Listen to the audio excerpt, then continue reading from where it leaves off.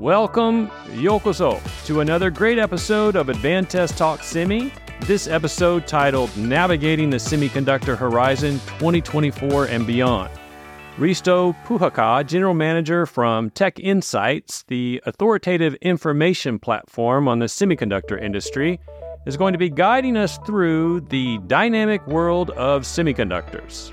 Back again, Risto joins us to share his invaluable insights on the current state and future of the semiconductor industry. From the impact of AI and robotics to geopolitical influences and the latest from CES 2024, we're covering it all. So let's get started and explore what lies ahead in this ever-evolving industry. Risto, Happy New Year 2024 and welcome back to the show. Thank you, Keith, and Happy New Year. Nice to be back. Yeah, great to have you back. So, Risto, I want to kick this off. It's hard to believe, but this time last year, ChatGPT from OpenAI had just debuted on the scene. And it's only been a year, but it feels like the entire world is now obsessed with AI. We've got now chip manufacturers and hyperscalers battling for market dominance. And to paraphrase Lisa Su, CEO of AMD, she said, "Last year has shown us that AI isn't just a cool new thing, it's the future of computing." I thought that was interesting. I would say it's the future, full stop. And nowhere was this more apparent than CES 2024, which ended, as you know, just a couple of weeks ago. So our Advantest team was there, and what we saw, literally every single company's messaging and product centered around AI in some way. So the question is, what happened in 2023, and did we literally just see the entire world change in the blink of an eye? It certainly changed in a blink of an eye, literally in a matter of the ChatGPT was launched late, basically 22 became available. I think it experienced the fastest ramp of usage that the world has ever seen. The adoption rates, the usage rates just went through the roof, and people were fascinating because the ChatGPT literally could take a lot of human tasks, which were traditionally, in a sense, felt that those are the human tasks, and suddenly they became very, very easy to do. And, the joke around, like my people, is like, why don't you take this data set called the ChatGPT and then write a report on this? And then just, you mentioned Lisa Su, an AMD, a great company. And Lisa put out this $400 billion market size in 4 or 5 years. And it became a huge head scratcher for us, for example, say, are we going to go in against Lisa and say, no, it's not 400? Or are we going to go figure out what Lisa's thinking is on or AMD's thinking on this? And those are kind of the ramifications. And then we can't, forego the comment that NVIDIA became a trillion-dollar market capitalization company. And there was not a lot of those companies, and now we have a semiconductor company there with that. So that obviously got the fascination of the whole financial world, in a single event. So we had a perfect storm that was lit up in the late 22. So yeah, that's where we are. Yeah, great. It's exciting times for sure. So aside from this AI phenomenon that has seemingly taken over the world and was definitely one of the overarching themes that we saw at CES 2024, I noted 6 key technology themes from 2024. Yeah. AI, obviously, number one, ubiquitous integration of it.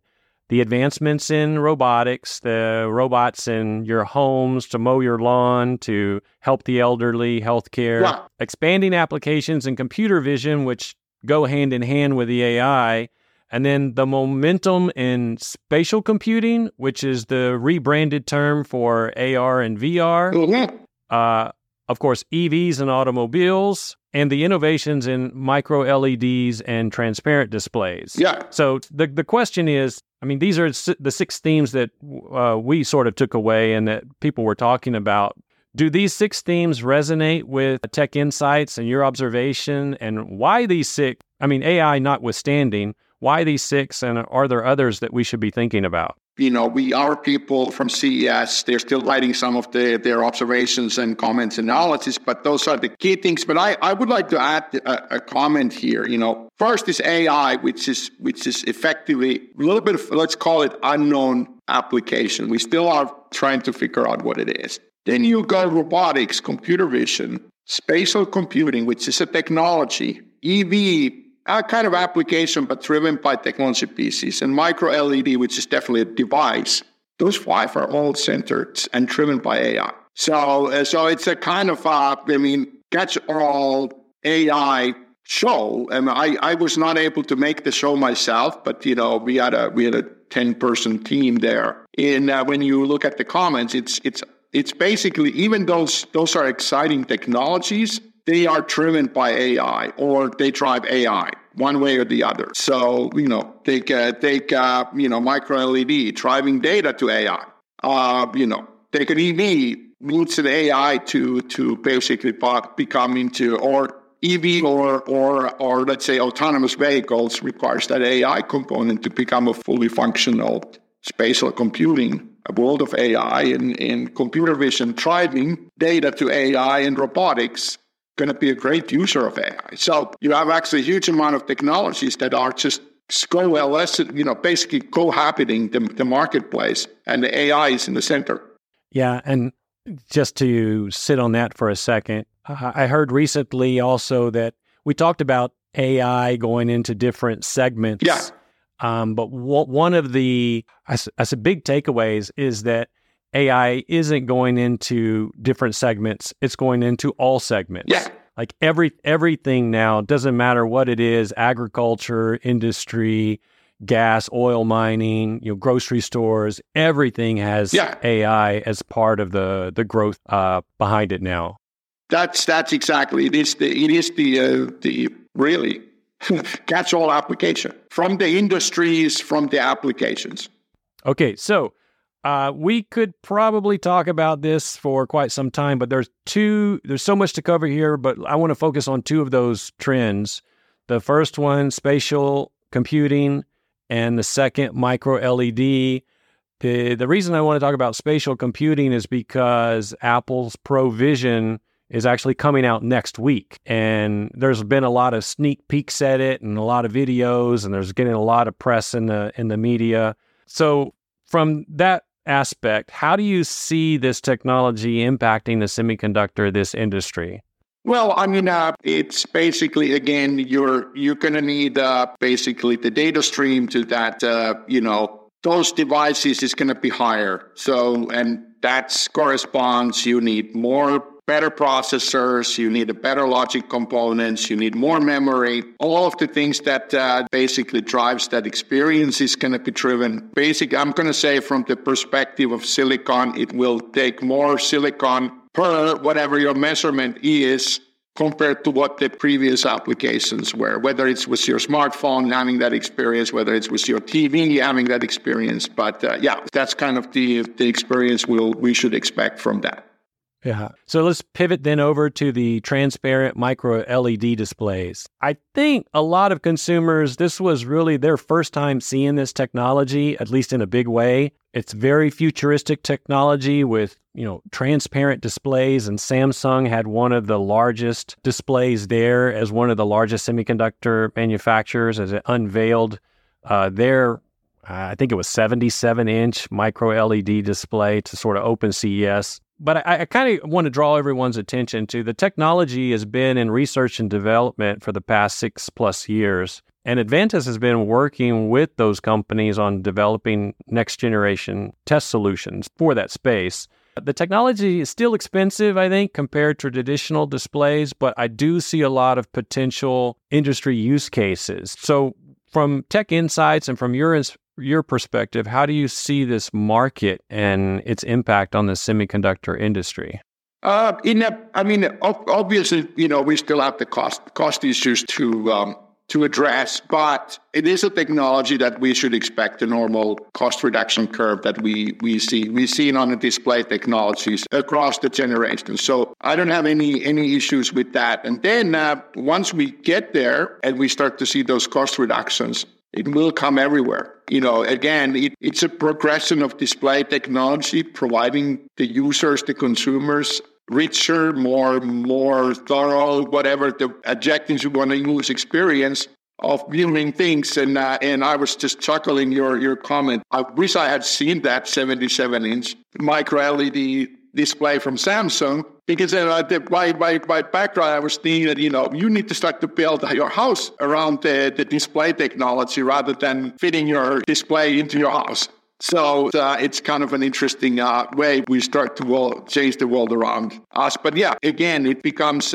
you have a completely different experience as a consumer or user of the display technology. So that's what we'll see.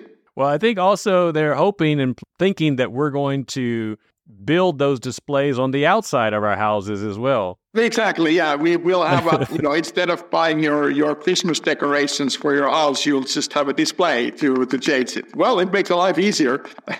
Yeah, it does. Okay, so like I said, we could talk about CES for the entire show, but let's stop there and move on to talk about market situations, what happened in 2023, and what the outlook for 2024 is.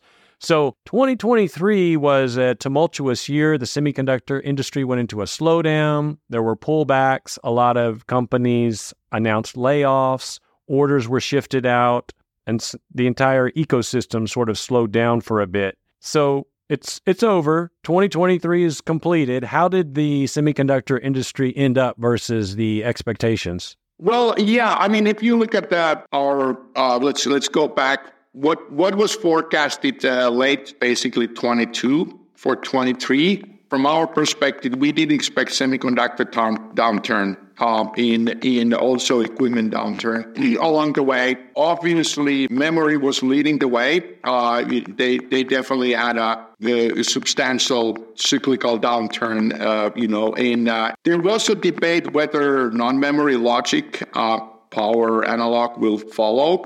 We did keep our view that, it is unavoidable, probably milder, and that certainly was the case.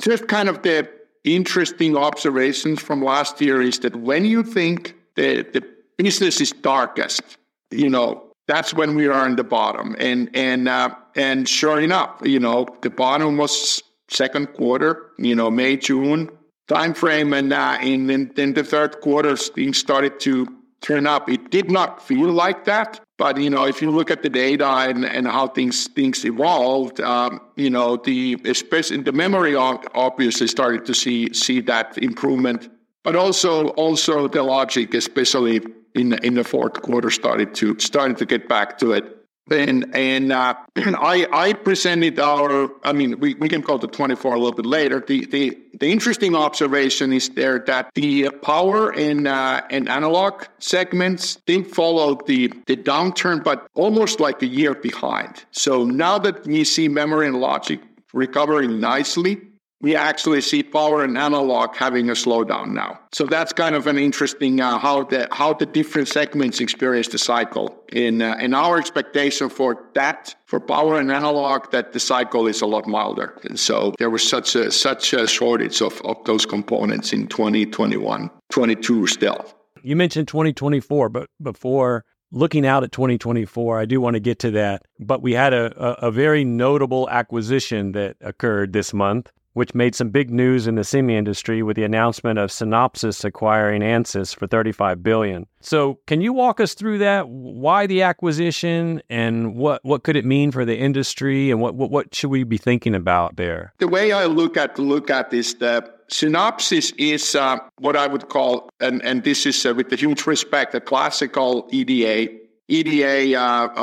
company providing, and they have recognized the value of simulation. They have definitely invested money on their simulation capabilities. And then Ansys comes from the different origins, not the classical EDA, but they built out their capabilities through simulation. So there is actually now a strong EDA and a strong simulation capabilities brought together. I haven't seen and haven't had a chance to really talk to customers and users, but my understanding is that it's really a customer driven, that they actually see that, hey, if these two guys can combine their tools, there's going to be a very nice outcomes for the customers. So that's also driving the acquisition from the background.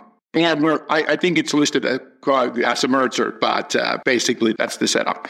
Okay, great. And yeah, I think we're just seeing a lot of things shifting around with this new globalization. And one of the ways I've heard it described, so there are two transitions. There's the transition from the age of discovery to the age of implementation.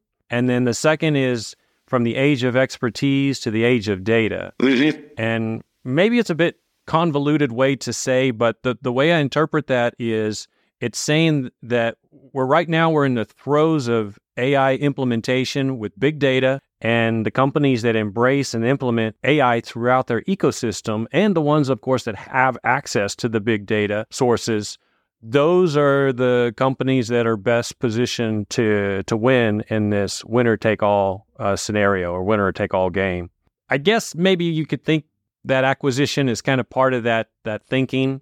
Is that the right way to think about this, or should we be thinking about it in a different way? I'm thinking it more different way. It's okay. Because it's, well, I mean, in certain ways it's a way, but it still stays within the semiconductor design environment. So you can have that 2 nanometer, 1.5 nanometer design, loads of data that you have to go through, and now you have a substantial simulation capabilities to build into that design. So you actually start to see better and faster how that design is going to turn out in the real world. So big data plays a huge role. It's just that the big data is within the semiconductor world. When we talk about big data, we talk about Googles and Facebooks.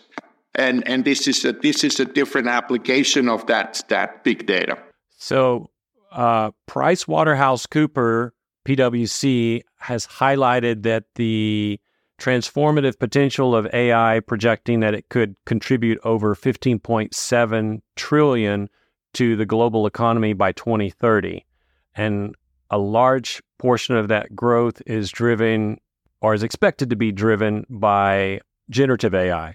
So, in your perspective, how could this impact the semiconductor industry in 2024 and 2025? I mean, what should we expect for the semiconductor industry in the next year or so? Yeah, well, actually, this leads. It's a great lead on that. On the long term, let's go to the long term, because PricewaterhouseCoopers mentioned 2030. There's always this trend and discussion in our industry. So when we will reach $1 trillion in semiconductor sales? We haven't changed our forecast yet, but we have internal discussions. It's how, and one of those things comes into definitions. How do you count that? Let's assume Lisa Su's forecast of 400 billion becomes true. It will definitely push that $1 trillion number higher, for sure. Now, PricewaterhouseCoopers, whichever ways they came up with that analysis of 15 trillion, well, we don't have to worry about the funding of that $1 trillion anymore, because the money is there. So you got to get that both sides to kind of, so that's actually describes the environment around AI. You see that huge, PricewaterhouseCoopers, huge benefits. Lisa Su basically saying, hey, we're gonna have to build up the supply here to reap those benefits, and the numbers get big very quickly. So that's the long term. Let's look at the shorter term, the 24 and 25. I presented early January our 24 forecast and 25 forecast publicly, and while we are very positive, 16% up on semiconductors this year, and another 10% to 25. I was myself, when I was presenting, I made comments that I am a little bit concerned on the demand side. And because at the time we had the demand side was still a little bit cloudy, worried about inventories, things like that. Since then, once TSMC announced their fourth quarter numbers, gave the projections for 24, those demand concerns are way gone. It's we are going to see a classical upturn. But for sure in the next couple of years, and then the only question is what kind of numbers we can truly see. But the very healthy 2-3 years ahead of us right now. So right now we're looking at least forecast 16%, and next year it's targeted to be 10. Yeah, something like that. Yeah. Okay. 16 this year, 10, 25 or so. And the further we go out from this cycle, we actually see the demand improving. So the demand side, and we already now see that the demand is actually fairly robust. And it's not only AI, but also other parts of the semiconductor businesses start to see the demand improving. So I want to feed off of what you said a little bit there. Obviously, with these large numbers like 15 trillion and 400 billion. We're seeing now countries positioning and investing, they're all vying for their position to compete for what looks to be a very lucrative economic opportunity.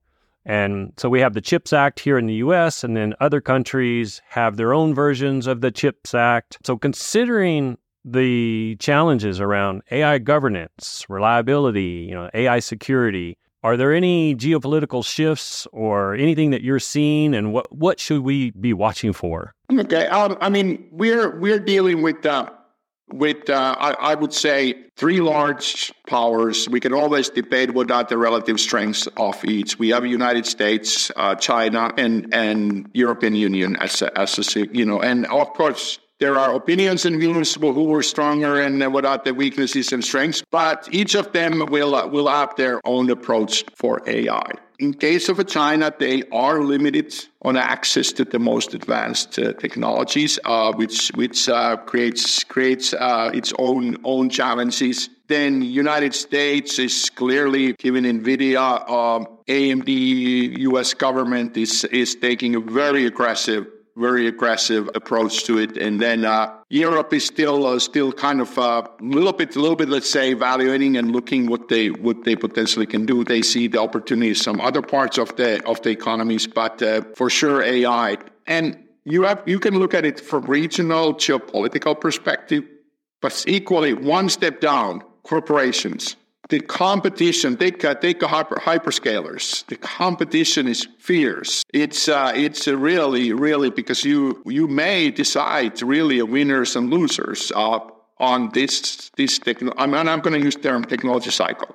Look at Amazon, Microsoft, Google, Facebook, Apple. How those have to invest and find the best applications and what fits their business, and that's a very interesting. On that geopolitical level, you go one step lower, you have that corporate level, and the competition is as fierce, is not more fierce than geopolitically.